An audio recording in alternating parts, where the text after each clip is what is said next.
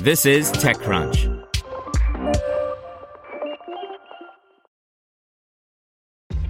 This episode is brought to you by ShipStation. You know, some things take a lot of work, like sending little robots to far-off distant planets. And just as that's challenging, so too is running a successful e-commerce business, especially when there's so much to do. So I want to introduce you all to ShipStation.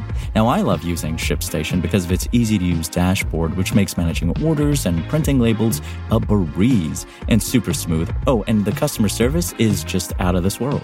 It's exactly what you need to help grow your business. Sign up for your free 60-day trial at shipstation.com/technews. That's shipstation.com/technews. Brought to you by Quip. Makers of the Quip electric toothbrush make good habits simple with a new brush head, floss refill, and toothpaste delivered every 3 months. Set start at $25. Get your first refill free at getquip.com/techcrunch. Google Assistant on Android can now read entire web pages to you. By Greg Komparek. Just a few weeks back at CES, Google gave a sneak peek of a feature that would let your Android devices read entire web pages aloud to you. Perfect for when you don't have a hand free to scroll but still need to catch up on some text, or for when you just don't feel like looking at your screen anymore. You'd say, "Hey Google, read this page," and they'd spin up Google Assistant's neural networks to generate a pretty dang spot-on reading of it. Today, that feature starts rolling out to all Android users. A few interesting bits. It'll highlight the text and auto-scroll the page as it reads, helping you to keep track of where the reading has gotten in a story.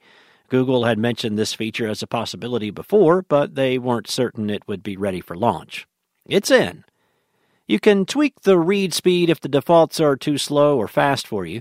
Perfect for those people who listen to podcasts at 3x or whatever.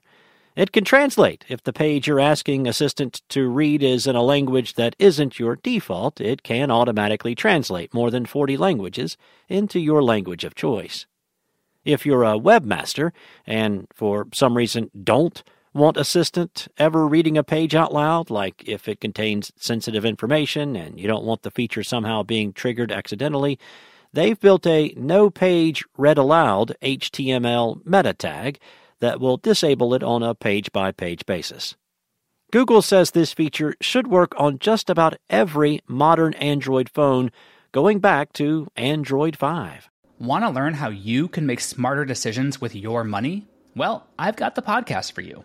I'm Sean Piles, and I host NerdWallet's Smart Money Podcast. Our show features our team of nerds, personal finance experts in credit cards, banking, investing, and more. And they'll help you make the most of your money while cutting through the clutter and misinformation in today's world of personal finance. You'll get clarity on strategies to help you build your wealth, invest wisely, shop for financial products, and plan for major life events. Listen to NerdWallet's Smart Money Podcast wherever you get your podcasts.